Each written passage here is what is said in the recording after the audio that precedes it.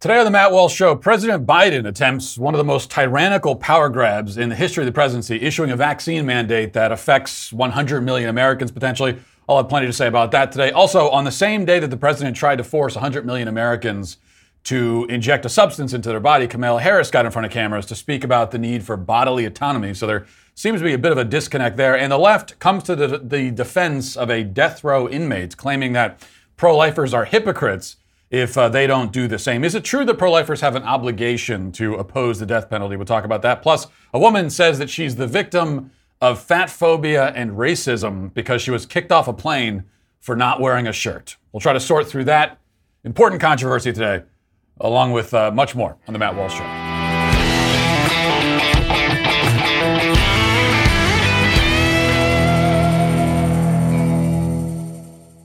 You know, as we move into fall, and at least in Tennessee, the weather finally becomes... I can actually emerge from my house again because I won't immediately melt as soon as I walk outside.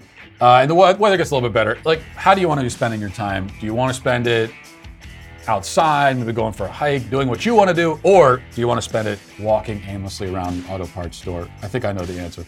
And that's why you need rockauto.com. Rockauto.com is so much easier than walking into a store looking for what you want. And the thing is, the selection isn't going to be great. The prices are going to be terrible. And you're not going to find what you want, probably anyway. They're going to have to order it online. Cut out the middleman. Just go to rockauto.com. Rockauto.com always offers the lowest prices possible.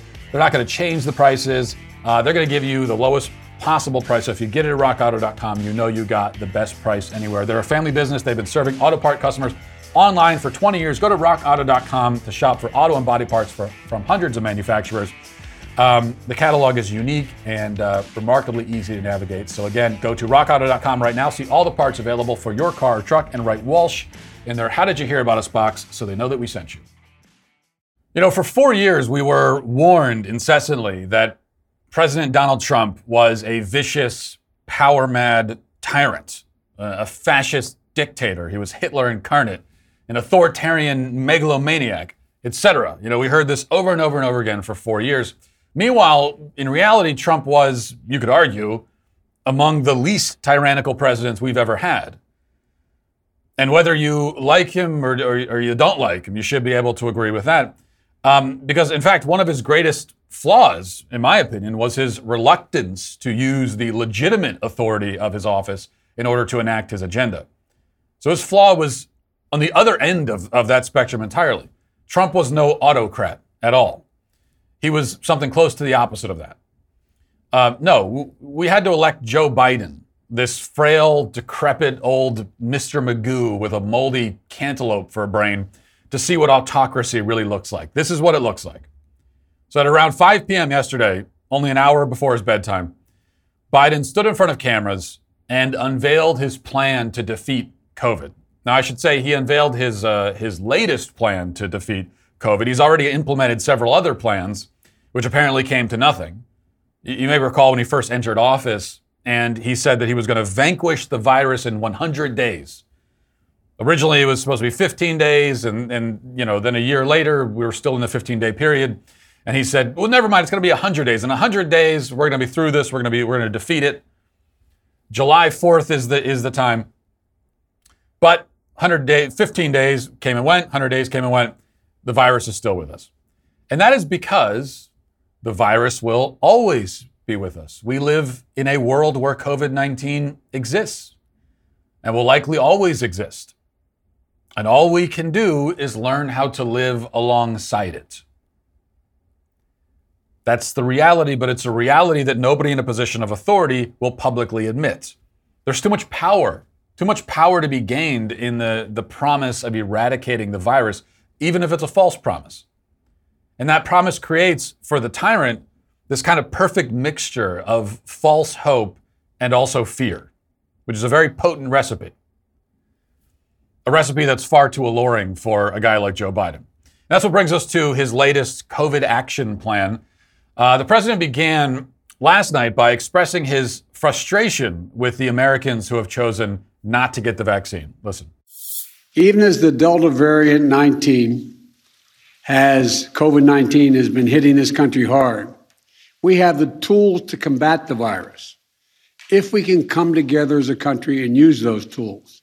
If we raise our vaccination rate, protect ourselves and others with masking, expanded testing, and identify people who are infected, we can and we will turn the tide on COVID-19. It'll take a lot of hard work. It's going to take some time.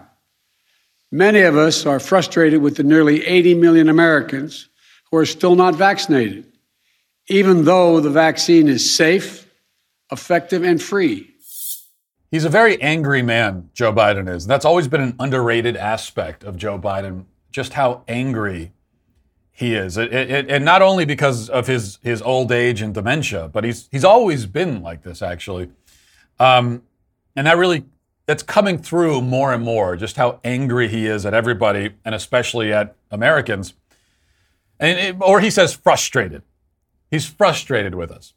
Why is he frustrated? Well, because he says unvaccinated Americans, the unclean, the lepers, are posing a threat to vaccinated people. Here he is explaining that. The bottom line, we're going to protect vaccinated workers from unvaccinated coworkers. We're going to reduce the spread of COVID-19 by increasing the share of the workforce that is vaccinated in businesses all across America. My plan will extend the vaccination requirements that I previously issued in the healthcare field. Now, we're going to circle back, as his White House likes to say, we're going to circle back to that point in just a moment. We're going to circle back to all of this stuff, but I want to run through some of these clips. First, let's listen as Supreme Leader Biden explains exactly how he plans to force this drug into 100 million arms. We must increase vaccinations among the unvaccinated with new vaccination requirements. Of the nearly 80 million eligible Americans who have not gotten vaccinated, many said they were waiting for approval from the Food and Drug Administration, the FDA. Well, last month, the FDA granted that approval. So the time for waiting is over. This summer, we made progress through the combination of vaccine requirements and incentives, as well as the FDA approval. 4 million more people got their first shot in August than they did in July. But we need to do more. This is not about freedom or personal choice. It's about protecting yourself and those around you, the people you work with, the people you care about, the people you love. My job as president is to protect all Americans. So tonight, I'm announcing that the Department of Labor is developing an emergency rule to require all employers with 100 or more employees that together employ over 80 million workers to ensure their workforces are fully vaccinated or show a negative test at least once a week. And then finally, what about governors who believe in, silly things like states' rights and may attempt to defy Biden's royal edicts? Well, he says he's simply going to get them out of the way. Listen. If they'll not help, if these governors won't help us beat the pandemic, I'll use my power as president to get them out of the way. Doesn't explain how he's going to get them out of the way. He's just going to get them out of the way. Because they don't matter. States' rights, that doesn't matter to him at all. Now, the president also called for more kids to get vaccinated, and he said he was going to double the fines for travelers on airplanes who don't wear masks. Initially, again, he said we'd have to mask for 100 days of his presidency, but we're way past 100 days now, and he's not only not taking the masks away, but he's doubling the fines for people who don't wear them.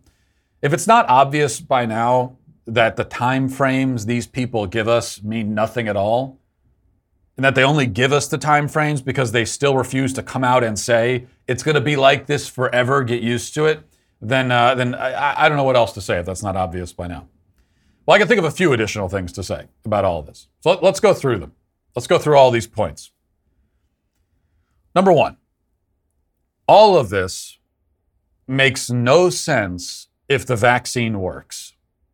Right? Biden says that the unvaccinated are putting the vaccinated in harm's way. His message seems to be the vaccines work and you should trust them. But if you don't get the vaccine, then vaccinated people will get sick and die and it will be your fault. So get the vaccine because it works and because other people are vaccinated and they'll die if you don't get vaccinated too, even though the vaccine works and is effective. And that's why you should get it, so you don't kill other people who are vaccinated. The messaging seems a little bit confused, to say the least. Now, you can't make this any less confused by simply saying that, well, the vaccine isn't 100% effective. We know that it's not 100% effective. No vaccine is 100% effective. But if the unvaccinated still pose such a significant threat to the vaccinated that these kinds of sweeping, unheard of, unprecedented, economy-crushing policies are necessary, then that would seem to indicate that the vaccine isn't just imperfect. It's not just not 100%, but it's in fact nearly worthless. I'm not saying it's worthless. I'm saying that the Biden administration is sending the message that the vaccines are worthless. The fact is this: if the vaccine provides significant protection to the vaccinated, then you can't justify mandates in the name of protecting the vaccinated because they're already protected. But if the vaccine does not provide significant protection, or if we don't know whether it provides significant protection, then you also can't justify the mandates because you're mandating a significantly ineffective drug. There's no way around this problem. So Biden just ignores it. That's his way around it. He also ignores something else. My second pointer is he's continuing to ignore natural immunity. We're not taking that into account at all. The people in charge of containing the virus have remained committed to pretending that natural immunity doesn't exist, that it's some kind of conspiracy theory. The research shows very clearly that prior infection brings robust immunity, maybe more robust than the vaccine, which means that millions of unvaccinated people are potentially more immune and therefore less of a public health threat, quote unquote, than vaccinated people. This is not a small point. You know, if you're a vaccinated person and you're feeling high and mighty and looking at the unvaccinated people and saying, oh, you're causing all these problems, you're a danger. For millions of the people in that unvaccinated category, there's a very good chance you are a greater threat than them if they have natural immunity. Again, it's not a small point. This mandate forces the vaccine on millions of people who, according to the best available science, don't need it. That's not to say all of the unvaccinated people have natural immunity, but logic would tell us that millions of them do. It is forcing an unnecessary drug, therefore, into the bodies of people who, again, don't need it according to the science. If anyone still has any doubt about, all of this being really just a plot to control people and not about protecting people, this point right here should cure you of any doubts. There is no reason to ignore natural immunity, no good public health reason other than the fact that, from the government's perspective, there's no control, there's no power to be gained from natural immunity, and that's why they ignore it. Also, the unvaccinated/vaccinated dynamic, the simple separation of the two groups with no further nuances or considerations, creates the perfect kind of tribalistic villainization for our leaders to exploit. Joe Biden last night, if you watched that speech, and you saw some of it in the clips that we played there, he showed more anger and disgust towards the unvaccinated than he ever showed towards the Taliban. Listen to these people talk about the Taliban. We played the Secretary of State yesterday saying, yeah, their background is a little bit troubling, or they have a challenging background. We want them to be more inclusive. Compare that to what they're saying about unvaccinated people. Because he has set the unvaccinated up as the fall guys. Everything's their fault. They're to blame for everything. He's not the first tyrant to do this. This is a tactic common to all tyrants throughout history. Which brings us to the third and most important point, I think. Number 3. Biden does not have the authority to do almost any of this. Despite what his actions imply, he is not king. He's not a holy emperor. He's a politician. And this is still the United States of America. He knows he doesn't have the authority. Just as he knew he didn't have the authority when he extended the eviction moratorium. He said he didn't have the authority, but he did it anyway. Everyone's asking, what's his legal justification? What's his constitutional justification for doing this? Well, I'll tell you what his legal and constitutional justification is. Is that he can do it because he wants to do it, and he can do it, and he will do it, and what are you going to do about it? That's his legal argument. That's the justification, and it's important to understand that. It's important to understand that because the only remedy here is defiance. Americans have to look back at these petty despots and say, no, we won't comply. Arrest us all. Send the army in and shut down all these businesses that are not enforcing your vaccine mandate. We're calling your bluff. This is a time to choose. This is a time for drawing lines. It's a time to say no. The word no has left our vocabulary in this culture in recent years. We have to reintroduce it now. Civil disobedience, refusal, say no. That's the only way forward. For too long, we've been, waiting for permission to be free people in a free country. We've been sitting back and waiting for our rulers to tell us, okay, you can be free now. But it doesn't work that way. If you want to have a free country, you grant your own permission. That's how it works. And we have to realize that now, before it's too late. Now let's get to our 5 headlines.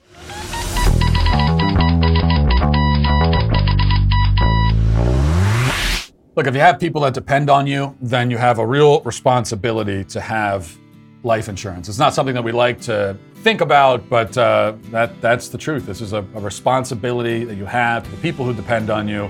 And here's the good news. Although life insurance is not a fun thing to go try to find or to talk about, Policy Genius makes it a whole lot easier. They make it easy to compare quotes from over a dozen top insurers all in one place.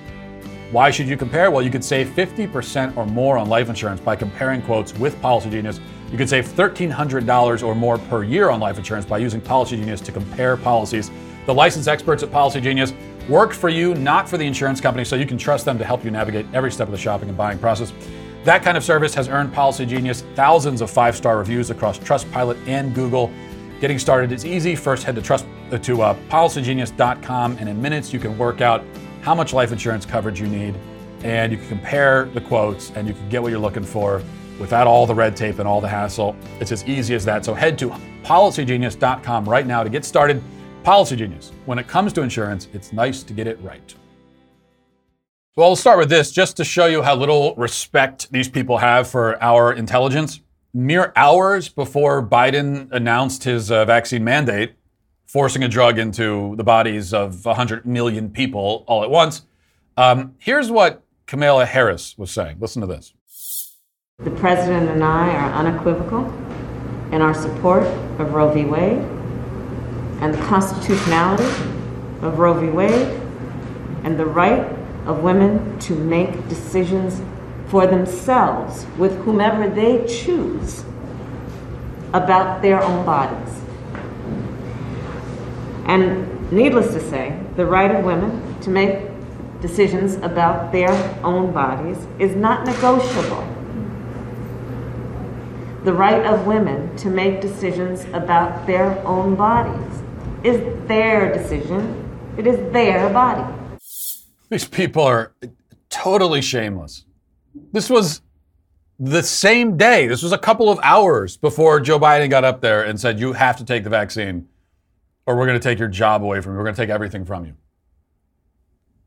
She's saying, and as always, very eloquent from Kamala Harris, by the way. She says, the right of women to make decisions about their own bodies is not negotiable. The right of women to make decisions about their own bodies is their decision. It's their body. Okay. The right to make a decision is their decision. That clarifies that. But you have the right to make decisions with your own body. They are advancing that at the same time. You know, it's not even like there's a separation here of, we talked about the abortion thing last month, and now we're talking about vaccine mandates, and forget about what we said a month ago. We're used to seeing that from Democrats and from the left. But in this case, they're doing it at the same time. You have the right to make decisions about your own body. But here's this drug. Even if you don't need it, put it into your body. There is no way to make that not a blatant contradiction. Especially because the right to make decisions with your own body, that is an argument that only applies to the vaccine issue and not the abortion issue. Because as I've said a million times with abortion, the point is it's not your body you're making a decision about. You're making a decision to directly, intentionally destroy someone else's body. This is you are acting upon someone else's body and destroying it. So it's not about your body. But with the vaccine, it's the only body directly affected is your own. So that applies. That logic actually applies. The bodily autonomy argument is a bad argument in many of the contexts that the left uses it, especially abortion. It just doesn't apply at all to abortion. But here's one area, probably the primary area where it actually does apply, just to vaccines. And I know what the response is. I know the response is, yeah, but if you don't get the vaccine, then you could get someone else sick. Well, even if that's true, if we're again pretending, or if we're just ignoring the issue of natural immunity, and if we're doing this weird thing where we want to force the vaccine, but at the same time we're acting like the vaccine doesn't work at all, so that you still pose a threat to vaccinated people, even putting all of that craziness aside, it's still indirect. Okay, by not getting a vaccine, you are not directly murdering anybody. I know that that's the way that the people in power have been talking about this issue for a year and a half now. That to not get the vaccine or to walk out of your side outside without a mask on, it's tantamount to directly killing someone, but it's not. Okay, you're not directly harming anyone. That's not your intention in doing it. Even if someone is harmed, there's many degrees of separation. As opposed to abortion, where it is a direct act upon someone else's body to destroy it. That difference is not insignificant. It really matters. All right. Let's move, since we're on the pro-life issue. A death row inmate named John Ramirez had his execution halted by the Supreme Court on Wednesday night because he claimed that his religious freedom was violated if his pastor was not able to lay hands on him as he was being executed, which apparently is not something that they allow in Texas. I think they allow, I don't know what the rule is exactly, but they allow the pastor in there, but no one is allowed to make physical contact with the condemned as they are being executed. But he said this is a violation of his religious liberty, so the Supreme Court came in and they halted it, and this is going to go through the courts again. And then, but before the halt was announced, lots of Democrats on social media were once again claiming that pro-lifers are not really pro-life if they won't stick up for guys like John Ramirez. So here's one example. This is a tweet from a guy named Dan Green, who is he's the national communications director for something called Democrats for Life.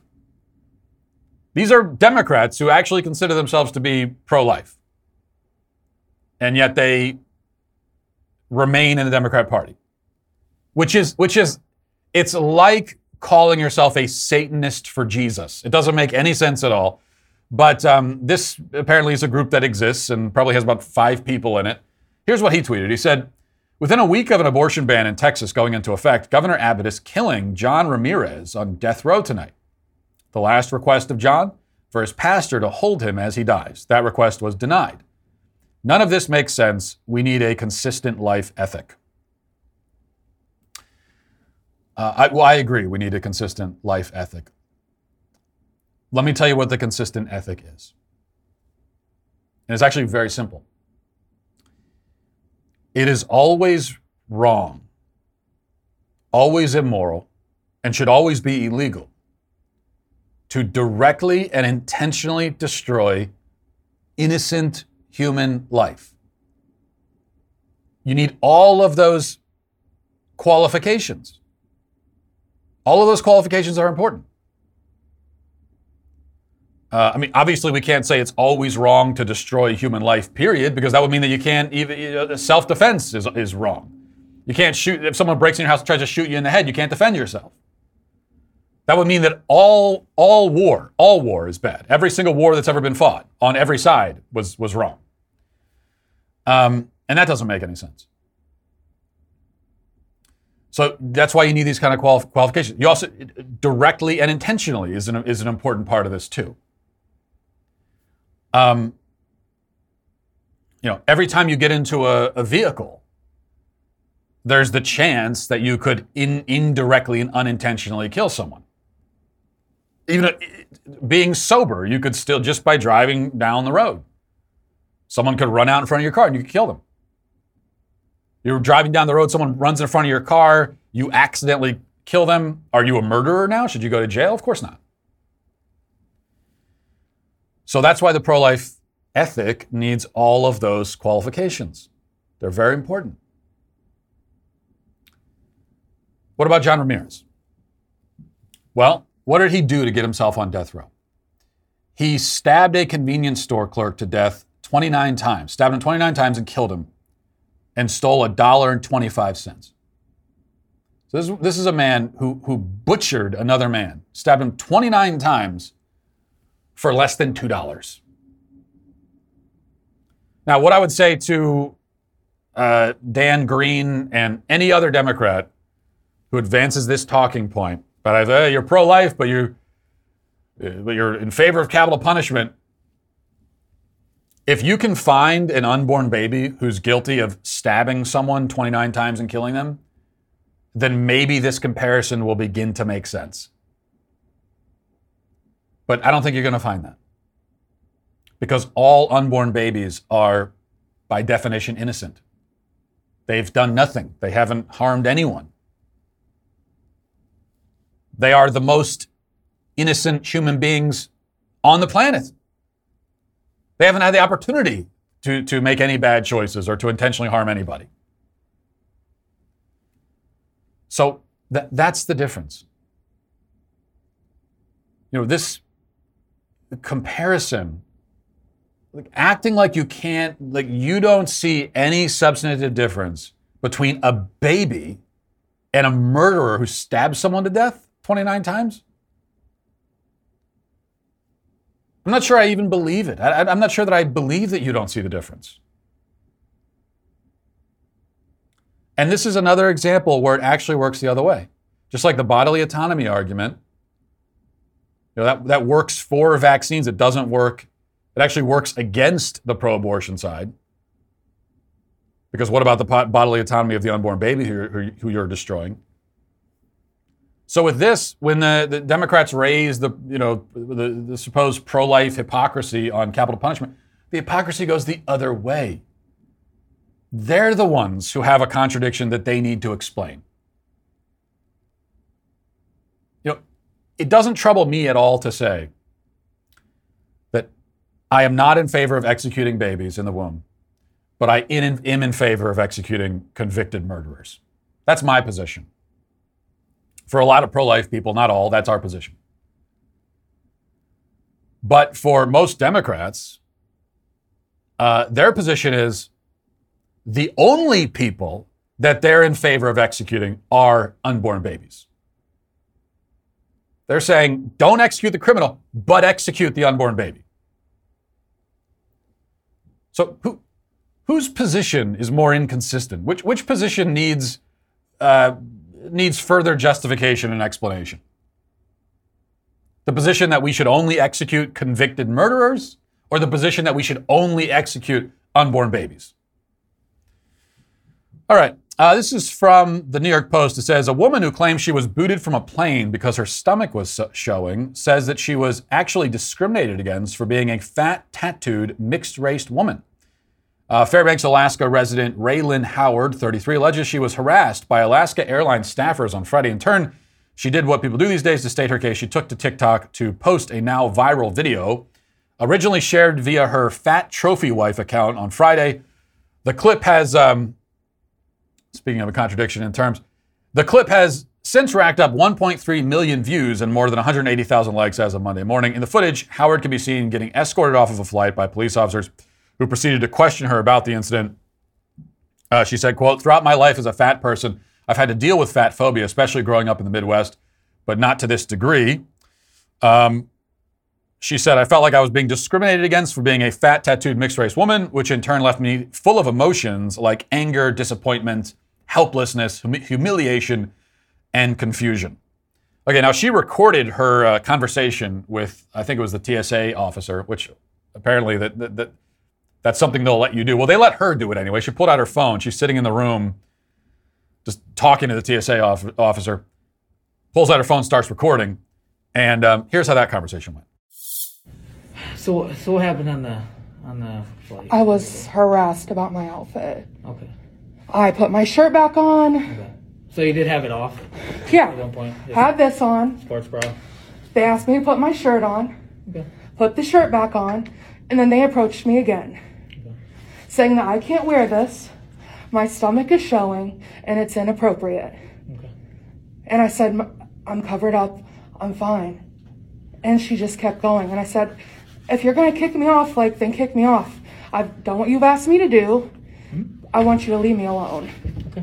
That was the third time they approached me. Okay. About my outfit. Okay. About wearing this outfit. Yeah. Oh, okay, so she was wearing her bra on the plane, just her bra.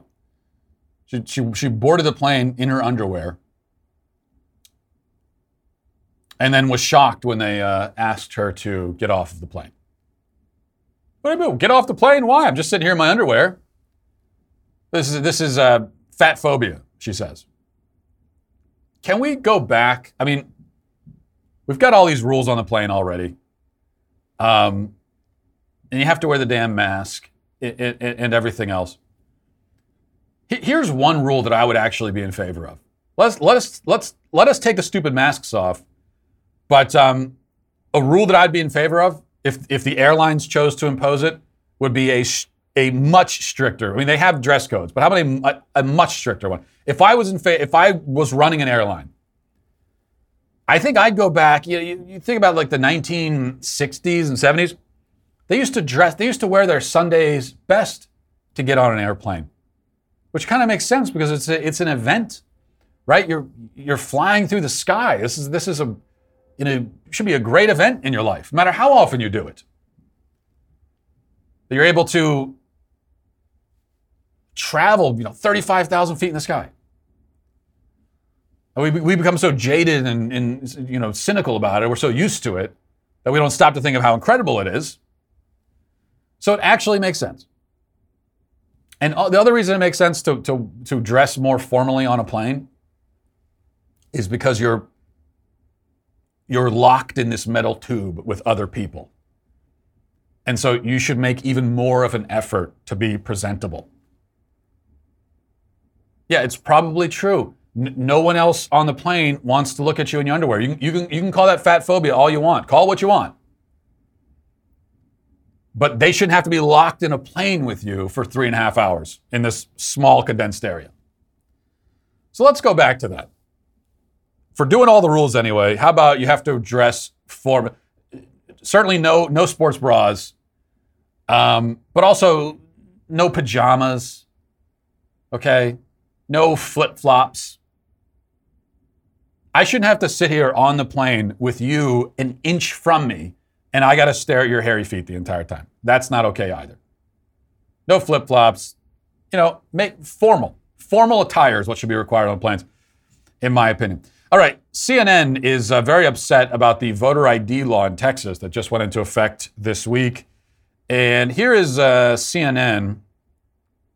They say, just in, Texas Republican Governor Greg Abbott has signed into law a bill that bans 24-hour and drive-through voting, imposes new hurdles on mail-in ballots, and empowers partisan poll watchers.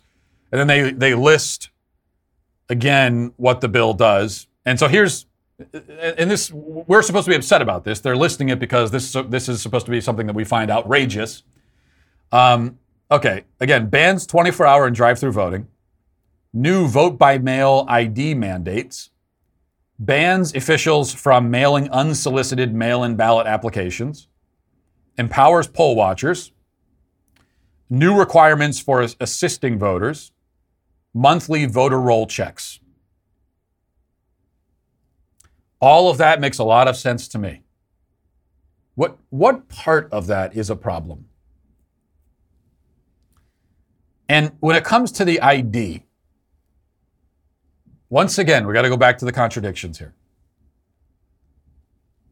It's supposed to be some kind of oppressive, impossible requirement to tell people that they have to get an ID to vote, once every 4 years or once every 2 years if they vote in the midterms. To tell someone that, hey, if you want to vote in the next presidential election, you got 4 years, 3 years at this point. You have 3 years to get an ID and figure that out. And here, on the day of voting, here are the rules that we're putting in place. Very, very simple and easy rules. And that's supposed to be impossible for people. We're actually excluding people from voting just by putting those rules in place. And yet it's not oppressive. It's not onerous to tell people that they have to they have to make an appointment, go to Walgreens, get a drug injected into them in order to even have a job. And hey, by the way, do you need an ID to get the vaccine? I'm pretty sure you do. Especially if they're giving you a vaccine card and you're getting the vaccine passport, they need to know who you are, and you're going to have to be able to verify who you are. So you can require an ID for the vaccine, and then require the vaccine just to go to your job every day, or you have to get tested once a week to go to your job. But if you have to have that same exact ID to go vote 3 years from now, that's a problem? Obviously, it makes no sense at all. Okay, one other clip I want to play before we move on to reading the YouTube comments. This is, we love playing the TikTok videos here, and this is a fun one because we have, the crazy TikTok videos, the rant videos, people in their car. This is another fun category of TikTok video because this is the fictional storytelling genre of TikTok videos. Let's listen. You guys, we just got home from the park. You're not going to believe what happened as I was about to leave. So Everly's playing in the mulch pit. While she's playing in there, she made friends with a little boy. He's black. Who cares? They're happy. I'm not thinking anything of it. This other mom comes and sits down on the bench next to me. The mom is white. She says to me, "Oh my gosh, is that your daughter? She's so cute." I said, "Yep." She then leans in closer to me and goes, "She's playing with a black boy." I was like, and then she was like, "Oh, no reason. There's just a lot of kids here, and I'm surprised that's who she's playing with." Why is that surprising to you? It gets worse. I was like, she can play with whoever she wants. We're not racist. She says, I'm not racist either. She says her biggest hope is one day her grandchildren grow up to look kind of like her. That's your biggest hope for your daughter? You know what? Of all of the things that have happened in the world, that one certainly is in the category of things that happen. I believe that. I believe every part of that story, okay? I know I started by saying this is a fictional storytelling genre. I should not have said that. That story sounded very credible to me. I don't know about you. Haven't we all had these experiences on playgrounds? You're just sitting there and some racist white person comes up, says, what are all these black children doing on the playground? Get out of here. Haven't we all experienced that? Oh no, I mean, literally none of us ever have. It just never happens at all. Can you at least put some effort into your fake stories? You know, sit down, do a little storyboarding, give a little bit of nuance and character and flavor to these fake racists that you're making up. Give them a little bit of a backstory. I don't know if you want us to believe it, but this just goes to show once again when we get these racism hoaxes, which this certainly is. The good thing, the good sign, is that these people who are making up these stories have never met a racist person. So they have no idea what a racist person sounds like, or what's a credible story you could tell about a racist person. They've never met one, so they have no idea. And they're getting this all from movies. So that's a good thing. It shows how uncommon racism actually is in this country. Much to the chagrin of people like that woman in the TikTok video. This episode is brought to you by the Jordan Harbinger Show. You want a podcast to add to your rotation, one that's entertaining, informative, and packed with actionable content? Well, that's what the Jordan Harbinger Show is all about. It's a top shelf podcast named Best of Apple in 2018. So don't just ignore my suggestion to listen to this one like you probably do with your friends who tell you about podcasts. No, this is one you actually really need to check out. Jordan dives into the minds of fascinating people, from athletes, authors, and scientists to CEOs, political activists, and government officials. Harbinger has an undeniable talent for getting his guests to share never been heard before stories and thought-provoking insights. Without fail, he pulls out tactical bits of wisdom in each episode, all with the noble cause to make you a more informed, critical thinker to better operate in today's society. And that's why you should be listening to the Jordan Harbinger Show and not the one that you're listening to right now. Point blank, Jordan Harbinger is smart, funny, and easy to listen to, unlike the Matt Walsh Show. You can't go wrong with adding the Jordan Harbinger Show to your rotation. It's incredibly interesting. There's never a dull show. Search for the Jordan Harbinger Show. That's HRB as in boy, IN as in Nancy, GER on Apple Podcasts, Spotify, or wherever you listen to podcasts. All right, moving on to reading the YouTube comments. This is from Jabari, says, you guys ever wonder what Matt's wife thinks of the Sweet Daddy Walsh title? I mean, on the one hand, it's weird, but on the other, his wife likes ridiculing him. Well, she does, but I can tell you right now, she is, I think I've already shared with you the very distressing and troubling fact that my wife is not a member of the Sweet Baby Gang. I've invited her into the gang. I've said, hey, honey, come be a part of the gang. And she does. She just laughs at me. And she says, here's the word that she's used so many times with the Sweet Baby Gang. Creepy. If you could believe it. If you can believe it, my wife thinks that it's creepy for strangers to be calling me Sweet Daddy. I don't understand it. Women, I mean, it's impossible to understand them. Nathan says, Matt, I was very disappointed when I tried the discount code SBG and Sweet Baby Gang and still had to pay $40 for this t-shirt. You filthy, greedy capitalists. Is it really $40? Is that how much it costs? Well, hey, is it actually $40? Look, we're starting a cult here, okay? And this is part of it's expensive on the ground floor. You think it's going to be, that's cheap compared to Scientology. You think you can walk into the Scientology building and get to square one of becoming a Scientologist for just $40? I think that's a deep discount when you think about it.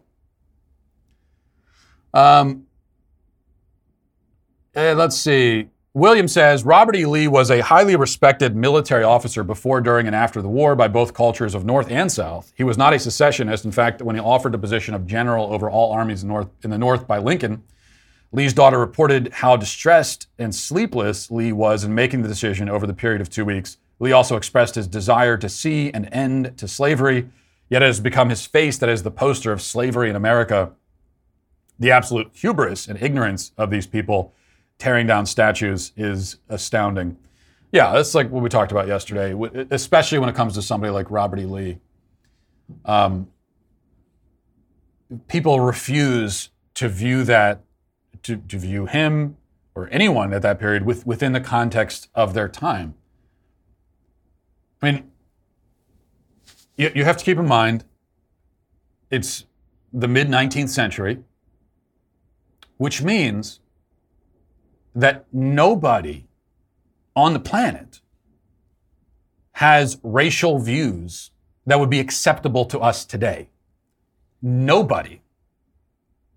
That goes for the abolitionists. That goes for Abraham Lincoln, who famously was in favor of shipping all the slaves back to Africa, who famously said that he's not in favor of racial equality between the races. And it's not just white people in America either. You go across the entire world. Nobody at that period of time would have had racial views that would seem acceptable to us today in the year 2021. Never mind their views on so many other topics, like gender, for example. So that's one part of the context, important context. Again, that's the point of the context is not to say that objectively evil things were not evil. This is not moral relativism. Slavery was still a great evil. It was a great evil in America. It was a great evil across the globe. And as it was practiced across the globe for thousands of years, it was always evil. That's not the point. The point is about understanding context. And also, if we're trying to, and this is really impossible to do, and this is up to God to do, but if we're trying to, after the fact, assess the personal moral culpability of any individual, that's when things like historical context come into play. So that's part of the context. The other part of the context, as you point out, William, is that he was from Virginia. That was his home. Again, hard for us to understand this or see it this way as modern Americans. But back in those days, especially in the South, they thought of their country was their state. They considered, if you were from Virginia, you consider yourself a Virginian first. That's not a wrong way of looking at it. It's just a different way of looking at it. That's how they saw it. So this was his home. This is where his family lived. It's where his sons lived. He was given the opportunity to, lead the armies, to lead the army in the North. But he knew that he would be marching against his own home and taking up arms against his own family and probably his own sons. Maybe we can at least understand how that's like an agonizing decision for a person to make. And then when you put them squarely within the context of mid-19th century America, is it really that hard to understand how a person would make the decision to fight alongside their families rather than against them? But no, historical context is not allowed at all, as we've discovered. Well, as you are aware, if you've been following the news or if you just listened to the first part of the show, Joe Biden announced yesterday that he is weaponizing the federal agency OSHA to force all companies with over 100 employees to either mandate vaccines or test their employees for COVID at least once per week. I think it goes without saying that this is one of the most tyrannical overreaches of government power Americans have ever seen. Companies that don't comply will face up to $14,000 per violation. Could be ruinous for businesses all over the country, including the Daily Wire. So we plan on fighting Joe Biden's dictatorial mandate with every resource at our disposal. Like I said at the start, this is a time for non-compliance, for drawing a line and saying no. And that's what we're doing at the Daily Wire. As we prepare for a battle of epic proportions, we're calling on all who are listening to help us fight this obscene and tyrannical mandate. If you join us as a Daily Wire member right now, you'll be giving us the resources we need to take this all the way to the Supreme Court if necessary. You can be a part of something that's really important and special. Go to dailywire.com/subscribe and use code DONOTCOMPLY at checkout for 25% off. Americans have been far too willing to cede their freedoms in the name of public health. That has to stop now. We have to stop complying. So go to dailywire/subscribe. Do not comply for 25% off. Also, this weekend, we remember the men and women who lost their lives 20 years ago in the most brutal terror attack America has ever seen in an extremely important episode of Ben Shapiro's Sunday special. He sits down with one of the politicians that shouldered much of the burden placed on the Bush administration in the aftermath. That was former Secretary of State Condoleezza Rice. She was an excellent and moving guest, and it's available now. If you haven't had a chance to check it out yet, you should definitely do that. So go stream it now at dailywire.com, on the Daily Wire Apple TV or Roku app, or on Ben's YouTube channel, Ben Shapiro. Daily Wire members get access to special content on bonus content from Sunday special episodes. So you don't want to miss out on that either if you join Daily Wire today. And remember, use that coupon, that code that we just talked about, do not comply. And finally, in a few days, I will unveil the new Sweet Baby Gang anthem. But for now, you can grab the official Sweet Baby Gang shirt that represents its spirit as expected. They're selling out fast, so click the link in the description to go order yours today.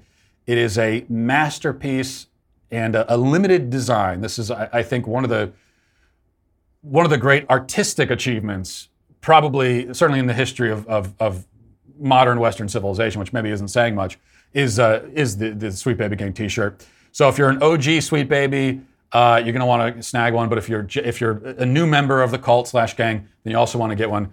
So go now and order your t-shirt today. Now let's get to our daily cancellation. You know, I had this experience this past weekend. Perhaps you can relate. I had the house to myself because my wife and kids were out of town for a couple days. And I had deliberated over it for a little while and decided exactly how I wanted to spend my free time that night. And my plan, it was an exciting plan. It was this: I was going to pour a glass of whiskey, I was going to sit in our comfortable leather chair, and I was going to read a book. And that's what I was going to do with my time. That was my whole plan. And for dinner, I was feeling a little bit adventurous, so I decided instead of ordering my customary General Tso's chicken from the local Chinese place, I was going to order another dish from the local Chinese place along with the General Tso's. But then when it came time to order, I kind of chickened out, and I ended up just getting 2 of the General Tso's chickens, which was way too much food, by the way, for one person to eat.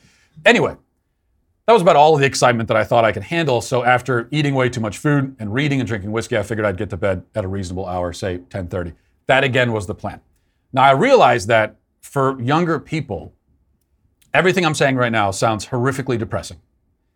You can't believe that you'll ever be as boring as me, that like I have a night to myself and this is what I wanted to do. But everybody in their mid-30s or older hears my agenda for the night and thinks, wow, that does sound like a lovely evening. And it would have indeed been lovely if I had stuck to the plan. But instead, after I ordered my food, I got to looking at my phone. And after my phone had cannibalized, you pick up your phone, you start looking at it, and next thing you know, it's an hour and a half later. After it had cannibalized a portion of the night, I decided that, well, I'm too tired to read, so I better just watch something instead. But then I started browsing through the options, and there were way too many options, and I just wasted another portion of my time trying to find something to watch. Finally, I decided to watch, the same episode of The Office that I've already seen 95 times. Then I watched a couple more episodes, and I went to bed.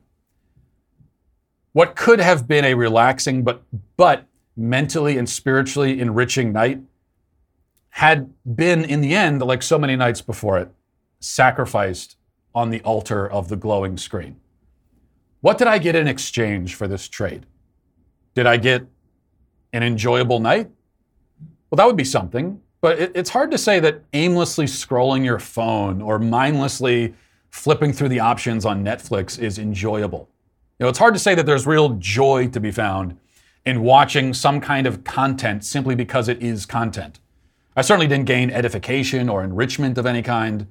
I'm not even sure that I could say that I gained relaxation. Relaxation was the night that I had already planned, but then abandoned. So I say all this as kind of a way to lead up to this study in The Sun, which was just released, finding that the average adult will spend 100 days of their life deciding what TV show or movie to watch. That's 100 days cumulatively will be spent, just clicking through the options on Netflix. That's the cumulative amount of time. It doesn't count all the thousands of hours spent actually watching whatever you eventually select. Now, I'm always a little bit skeptical of studies that purport to tell you ahead of time how many hours you'll spend of your life doing this or that. But 100 days in this case seems about right. Because there are other statistics too, some of them are a little bit more familiar to us, and they kind of put the problem into greater perspective. According to some of the most recent tabulations that I've read, Americans spend about 2.5 hours a day just on social media. The average time spent watching TV is about 4 or 5 hours. Overall, then you got to factor in video games, movies, porn for a lot of people. American adults stare at screens for 10 hours a day. 10 hours. Which does not sound like an exaggeration. It sounds, if anything, maybe an underestimate. For kids under 12, it's about 4 to 6 hours a day. Again, sounds like an underestimate, if anything. When you consider that the average adult sleeps for 7 or 8 hours a night, that leaves only about 6 hours of waking time not spent staring at screens. Our lives have become completely consumed by these devices. The entirety of our existence, just about, has been condensed down into these little boxes, like the one that I'm looking at right now, and that you're looking at. Now, people have been sounding the alarm about exorbitant screen time for years, for decades, really. Before the internet existed, there were people warning that our lives have become dominated by screens, by TV screens in that case. And we're so used to hearing these warnings that we tend to shrug them off. In fact, oftentimes, we look at the people who were panicking over TV decades ago, and we laugh at them like they were Chicken Little. So we say, see, who are you guys so worried about? Everything turned out fine. But it didn't turn out fine. And we do the same thing with people like in the 50s who were warning about pop culture and pop music and rock music and where that would lead. And now we look at them and we say, look at this, it's so quaint and ridiculous. They were worried about Elvis. Well, no, but they were right. Look at pop culture today. They were exactly right. With TV, it's the same thing. It didn't turn out fine. They were right. More right than they knew. They saw the pattern, but probably didn't expect that within just a few years, the average American would spend nearly every waking hour of every day looking at a screen. And the physical effects of this are significant. All of this screen time leads to obesity, neck and back problems, sleep problems, inability to focus, depression, anxiety, on and on and on. We live in a world of fat, misshapen hunchbacks, thanks largely to screens. And yet, the physical ramifications are not the most disturbing aspect of this. Not even the depression or the anxiety that comes from a life lived inside this box. The most disturbing thing is what drives us to constantly stare at the box in the first place. As I said at the beginning, it's not really enjoyment or edification. I mean, that might be the reason why you watch one particular thing, like this show, for example. That's a good thing to watch. But what is it that drives us to stare constantly at screens as a default, even when there's nothing worth staring at? Even when we're not really enjoying it? What drives you to sit there in front of your TV and search desperately for something to watch? There's not even anything you feel like watching. You're trying to find something, anything to watch. Why would we spend all that time searching desperately for just some kind of content to consume? It's one thing if there's a particular piece of content you want and you want it for a particular reason and you seek it out and you watch it. But why are we always seeking content? Why is there this overriding impulse to keep looking? I think the main thing people seek from the screen is stupefaction. It's sort of a mental numbing agent, an escape from thought. We've become reliant on the screens because for us it's too taxing to think and to reflect and to develop a real and authentic interior life. The internet and the screens have become a replacement for our interior life. That's why people reflexively just put all of their lives on the internet, all of their thoughts and pictures and everything. They just throw it all out there on the internet. Whereas in the past, they would have stored many of those things inside themselves because their interior life was located within their minds. But now it's all on the internet. We become reliant on the screens because it's better than, it's a replacement for that. And maybe it's too scary also to think.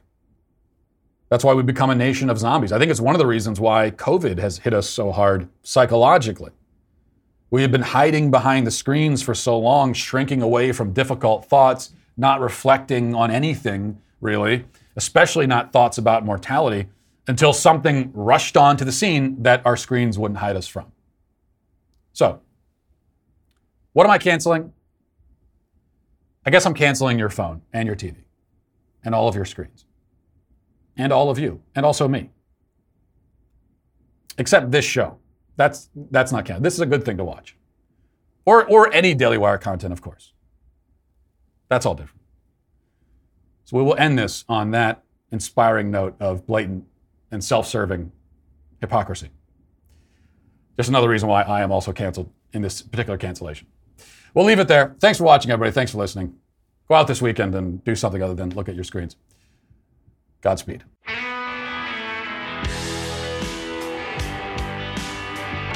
Well, if you enjoyed this episode, don't forget to subscribe. And if you want to help spread the word, please give us a 5-star review. Also, tell your friends to subscribe as well. We're available on Apple Podcasts, Spotify, wherever you listen to podcasts. We're there. Also, be sure to check out the other Daily Wire podcasts, including The Ben Shapiro Show, Michael Knowles Show, The Andrew Klavan Show. Thanks for listening.